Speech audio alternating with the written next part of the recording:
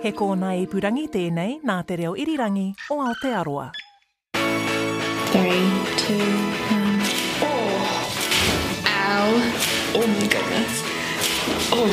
Hair and loathing. Big off. Oh my god! Kia ora and welcome back to Hair and Loathing with me, Charlotte Cook. I could go on forever about all our furry bits, but sadly, this is my last episode.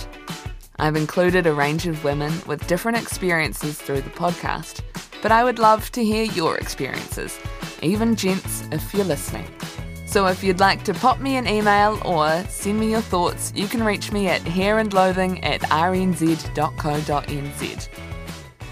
Throughout this series, we've talked about the history of body hair, how it impacts sex, and how medical conditions affect or increase body hair. And in my case, as a Pākehā woman, the westernised ideal of hairlessness has been the standard I've tried so hard to meet.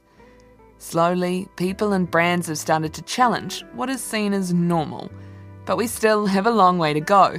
So in this final episode, I want to look at some of the other factors that inform whether women choose to remove or keep their body hair. So I got off my hairy butt and went out to find some other women to tell me how their ethnicities, cultures, upbringings and religions impacted their decisions around body hair. Kia ora tātou, ko te aitanga maha ki te iwi, ko ana hau. My name is Anna McAllister and I'm an artist and a writer. And an Instagram influencer. And if you're curious, you can find her on Instagram at Nope, Thank You Very Much. I've seen a bit of work around wahine Māori and decolonising their body and periods. I asked Anna if there was similar mahi around body hair. I'm not sure if it's so specific to body hair, but it's definitely something that's happening in regards to beauty standards.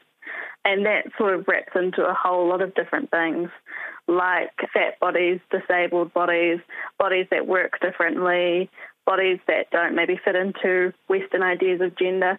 So those are all things that are actively being worked through in Te Ao Māori, trying to remove those colonial lenses. And I think that beauty standards is definitely a big one, and I think that body hair falls into that. I remember going through this book.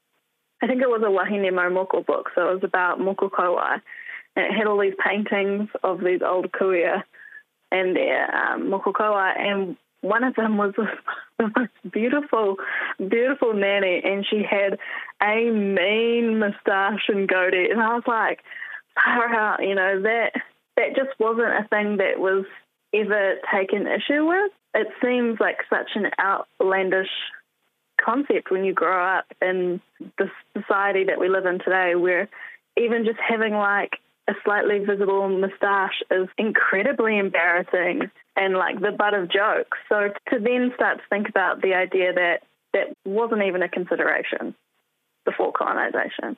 There's little research into body hair in Te Ao Māori, but Anna says it relates, like most things, to the patriarchy. When I think of the whakapapa of shaming someone for body hair, it really relates to the patriarchy and trying to make women look a certain way. Body hair is seen as this masculine thing, and there's like layers of wanting a woman to look as young as possible and prepubescent and all of these things that clearly have a whakapapa that links back to colonisation, back to patriarchy, back to Western ideals. We didn't have anything like that in our culture before colonisation came here. So beauty standards are inherently colonised? Yeah, absolutely.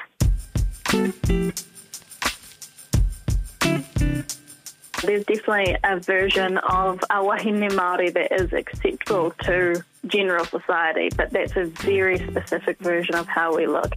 The term that we use for it is the dusky maiden trope, which also relates across the Pacific region, is this idea of this like really exotic and virgin-like, but also very sexual, in like a hula skirt or a pew-pew, or like completely naked, lying by the water like a siren. That's a very specific feminine, virgin-like way that they want Māori women to represent themselves. So then flipping that on its head and disrupting that by doing these things that they would consider gross or unfeminine or not sexually attractive is a way to disrupt that whole system of how we've been represented for 251 years. You know, ever since Cook came here, they've painted us that way, they've spoken about us that way, they've advertised this region that way. You know, the Pacific was advertised for years of this place where not only could the captain find a beautiful woman to lay with, but also could the guy who cleaned the ship. We were actively advertised, and our sexuality was actively advertised. Like many women now, Anna is pushing back on what history has told her to be. She describes herself as a hairy wahine by European standards, but realistically because her eyebrows are the only bits she removes. To be honest, a lot of it came out of laziness. It's just so much maintenance. It's just a lot for me to do in the shower, and I'm a fat person, so it's like a lot of bending down in weird positions.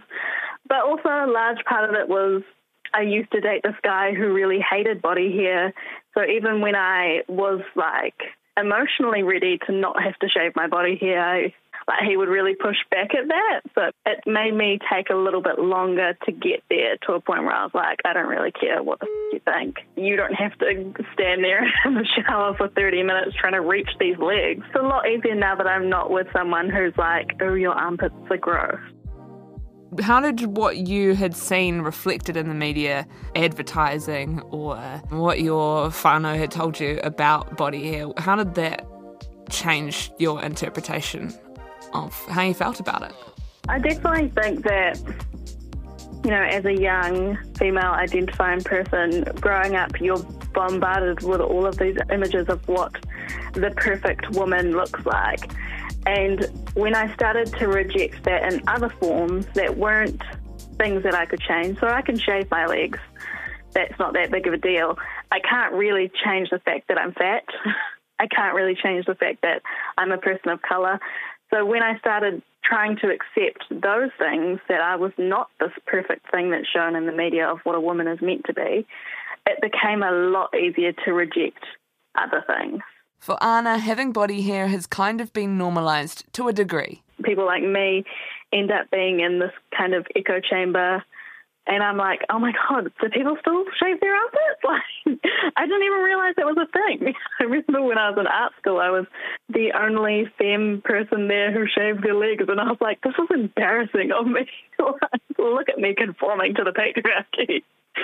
So there are definitely circles in society where it's completely been changed in relation to body hair. You got reverse peer pressured. Yeah. They were like, keep up, come on. Oh my goodness. Get in the car, we're going to decolonise. She's also out there disrupting the idea that body hair isn't sexy. Anyone is sexy. Sexy is all about being confident in who you are.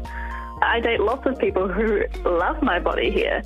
For someone to not love you just because there are hair follicles growing out of you which are meant to be there. Like, it's when you break it down like that, it's so stupid. Colonisation has had an impact on beauty standards, but I was also curious if religion changed women's relationships with body hair. Before now, I've never really considered what God you choose to believe in would have a say about how you maintain your lady bits. I sat down with one of the most media-friendly women I know. You'll have heard her talk about everything from feminism to the Christchurch mosque attacks. But it's the first time this member of the New Zealand Order of Merit and the founder of the Islamic Women's Council has spoken about body hair. I've tried waxing my legs and stuff, but I can't deal with the ingrown hairs. Honestly. So much maintenance, and I'm like, this is not how I want to spend my life. Anjum Rahman moved to New Zealand when she was 5 years old. When I first asked her if she wanted to be a part of the series, I was nervous to ask. I didn't want to make her feel uncomfortable. But to be honest, I was very surprised with her answer. For Muslims, there's two types of body hair that we're required to remove, and that's your pubic hair and your underarm hair, and there's no gender bias in that. That is the same for whether it's men or women. They have to remove those two types of hair, which is interesting because men here generally, they don't remove their underarm hair. It's like, wow, okay. It's definitely for hygiene reasons. You can either shave it with the pubic hair or you can cut it short. So I was talking to a friend yesterday and she was saying in Malaysia, they're like, as long as you can't wrap it around your finger, then that's fine. Like, it has to be short. That's the measurement, like that's the official measurement. No, that is likely to be a cultural measurement from Malaysia. I just know that it should be reasonably short. With the hair removal and fingernail cutting, once every 40 days is the longest you should go without doing that. It wasn't about how you look, it's about that you keep clean.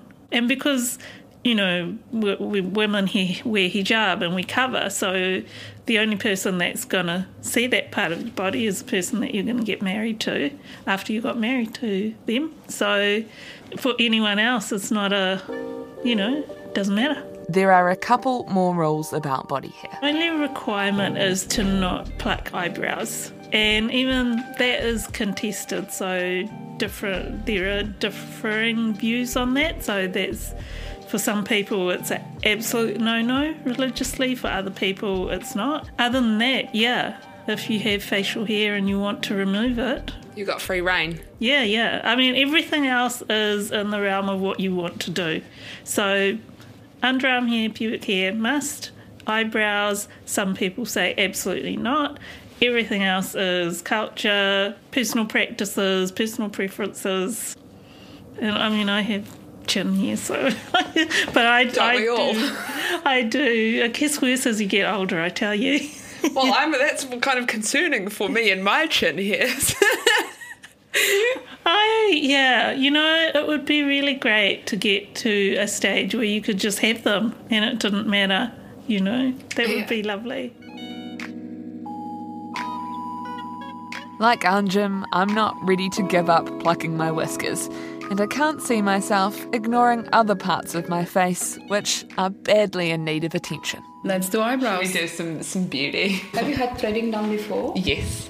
Threading is a simple technique where a string of cotton is rolled along the skin to pull out those stray hairs. Okay, so you know what's involved. Mm-hmm. You know that it might hurt a little. Regina Bratova is a Muslim beautician from Eastern Europe, but grew up in Singapore. As Anjum told us, there are 2 hairy areas Muslim people must remove, and that removal starts young. Regina says she had her first wax before the age of 12. I have a lot of mothers who bring their daughters to me even at the age of 8 and 9. Yeah? Depending on how quickly they've begun to develop, And I know that there is a lot of hue and cry about that, saying that that's like a child torture and, having to do a wax at the age of 9. But, now the process is really very sophisticated and the level of discomfort is very minor. This is because there is a common understanding that if you wax early, then you will destroy the follicle, right, and it will not grow. So mothers consider to be doing favors to their daughters, by starting them early, you see? So this is the culture, and there is no taboo about it. Women talk about it. As I said to you, they will get a waxer, and she will come to the house, and she will routinely come with her daughters, and her daughters will help. It's a very common way of doing business. Regina has a wide range of clients who visit her at her Southeast Auckland salon. I see everyone from Arab to Iranians. I have a lot of Indian clients. I have a lot of Pakistani clients, Fijian Indian. I have clients from the African community. So these are Somalis, from Ghana, from Nigeria. So they come from many different places. But also South Auckland is really the cradle of the South Asian community. They obviously come from different religions. We have Hindu, Sikh, Christian, non-religious, etc. And then I also have a lot of clients who are Eastern European. Some of these ethnic groups are presumed as being more hairy by nature, but instead Regina thinks they're just the ones fighting it harder than everyone else. I think that those are the warriors, the most determined to fight body hair. This is a misconception in regards to ethnic communities having to deal with more body hair. I have seen very evenly distributed hair situation amongst all communities. She says most of her clients opt for total removal, but many of the reasons are cultural, historical or religious. But there are others who aren't allowed to whip it off. You have to understand, like, for example, there are religions that completely forbid the removal of hair. One example is Sikh traditions, which teach the body, hair included, is a gift from God, and to leave it untrimmed shows respect for God's creation. It's always a struggle for me because I do have a lot of clients who traditionally, according to their religion, a woman or a man for that matter, should not remove any part of their body hair at all, or even cut their hair. And so the more conservative ones would not do that. So I can imagine it's very challenging when the standard of beauty is really towards not having any hair on your face or body for one to be, having it. I mean, I've never loved being hairy. You might remember Marva Inuka from episode 2. She's a journalist with Persian heritage and is dedicated to removing her body hair. But I also am not the hairiest person I know, which I think made it easier for me. One of my best friends, there weren't a lot of Iranians, but one of my best friends growing up in Nelson was this little Iranian girl. And she was so hairy that in the childhood photos of us, you can see we would have been about 5, maybe younger, 4, and her legs are covered in hair as a 4-year-old. So, and her brother's back was so hairy it would kind of come into a little curl in the back and gather into an actual curl. So they were like cute little mammals that you could like pat. So while I was hairy by Pākehā standards, and when I compared myself to especially the girls around me, even the boys, was nothing compared to these Iranian friends that I had. And so I never felt like I was the hairiest, but I was always particularly self-conscious about my back. So I have what I now affectionately call down fur, and it's like this sort of soft fuzz that kind of lines my back. And again, it's never super bothered me. I remember that I was always sort of aware of it, but my tactic was always to be like, I'm Iranian. Like I used it. It was novel enough. People didn't really know what that meant, but they just accepted it. They were like, oh yeah, she's Iranian, obviously. That means something. I used to use that a lot. I remember my hairdresser once was like, I had quite a short haircut and he was kind of like trimming the right back and they've got to like kind of shave it. And he's like, you're just like a little baby penguin down there. And I was like, baby penguin's kind of cute. I can live with baby penguin. Baby penguin is cute. Hey. Do you ever think about just embracing your body hair? I don't grapple with that in the sense that it doesn't cause me a lot of emotional strife. There are times where, like, if I leave my legs and they get really hairy, or like my hands get quite hairy, like the old gorilla hands. I get the knuckles. I get the knuckles, yeah, my knuckles. My toes also are especially hairy, and the hair grows so long. That's so interesting. That's so interesting. It's amazing. It is a really hard thing. Like, you never, ever, ever see a photo in a magazine of a woman with any hair on her. No. And the thing is, we've diversified lots of things in fashion, which is good, like body sizes are beginning to diversify. We've seen, diversity of race and ethnicities, heights, but you still don't see hairy women. Well, you see maybe like a cute underarm. Oh, yeah, so tidy. But no one sees a snail trail. No. My hairy toes are not reflected in the media. No, absolutely. Marva has always removed her hair, and it's all about management. The problem with being hairy and trying to upkeep it is that when you don't upkeep it for a little while, it's more obvious. Yeah. People notice things growing that have not been there before. Yeah. It's a constant stress. Yeah. How many days can I leave without plucking my eyebrows? How many days can I leave without dermaplaning? How many days? I do my own dermaplaning. Oh, wow. I actually order scalpels from eBay like surgical scalpels, a pack of 10, because that's all it is. Yeah. They call it, it's just shaving your face. But with, like, for some reason, a scalpel, I don't know. Like a close shave. It's like a very close shave. And so I do it for a couple reasons. It gets rid of the fuzz, or in my case, like the hair. But also it really is an incredible exfoliant. She has a range of hair removal techniques in her arsenal. I will not shave. Shaving is just a no-go-to with people, as far as I think, with really dark hair and light skin, because you just get terrible stubbly regrowth. So I'm always waxing. I have like a special Russian waxist, and they use a sugaring technique, and it's the best. Yeah, talk me through the sugaring technique, because that's quite traditional. Yes, I do everything kind of traditionally. I get my eyebrows threaded, and I get sugaring done for my legs and bikini, and I wax my own underarms. I leave the down fur on my back, let her be. She's just keeps me warm. The baby penguin stays. It's quite an intimate process though. Like, it's the person really like holds a whole kind of handful of like glue essentially and kind of rubs it on your body. And if you're getting a bikini wax or like a Brazilian, you can see like rubs it on your skin and then like rips it back.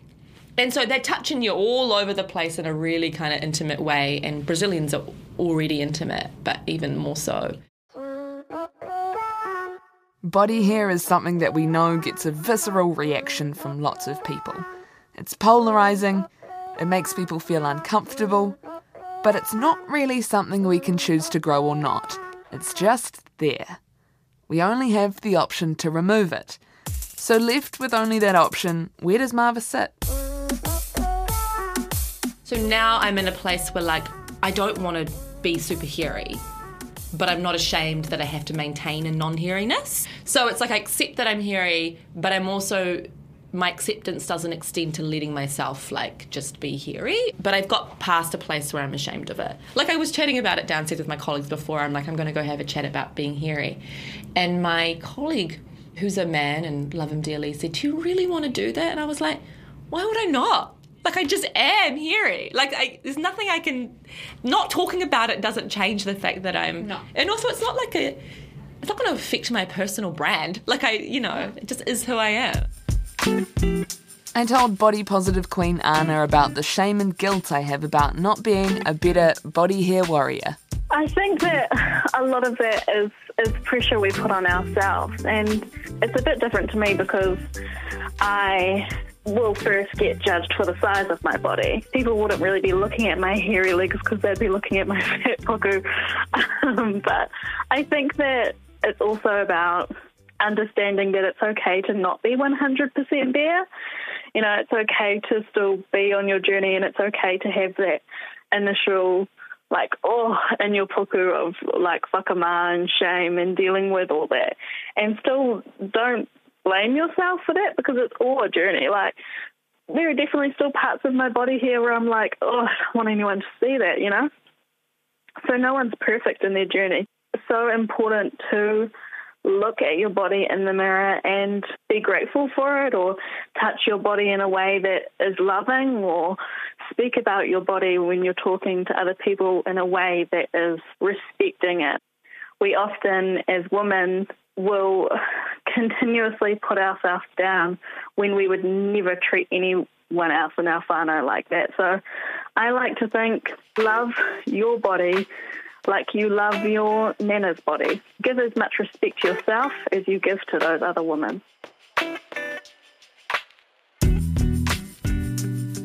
It's taken me 6 weeks to make this series, and during that time I've let my body hair do its own thing.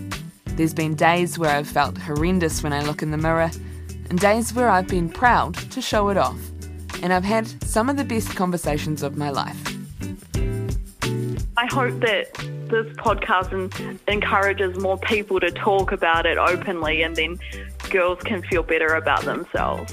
We're not going to be as hairy as all the cats we're going to have, because we won't ever have any relationships where people love us because of our body hair. I do have the advantage of being with my husband for 13 years, and so I don't feel like I need to depilate every inch of my body to be attractive. I would wait for the bus to go to school in the mornings, and the boys on the school bus used to shout out, "Gorilla legs." I popped a blood vessel in my eye. I was so upset. But I'm like, why should I get so upset about a hair that grows on my body? Like, is it possible to get to a place where we don't see hairlessness directly correlated to femininity? I don't know whether it would ever happen in practice. It's a normal thing. We're not the only ones, obviously. There's lots of people. And it's just getting through that and not feeling that shame.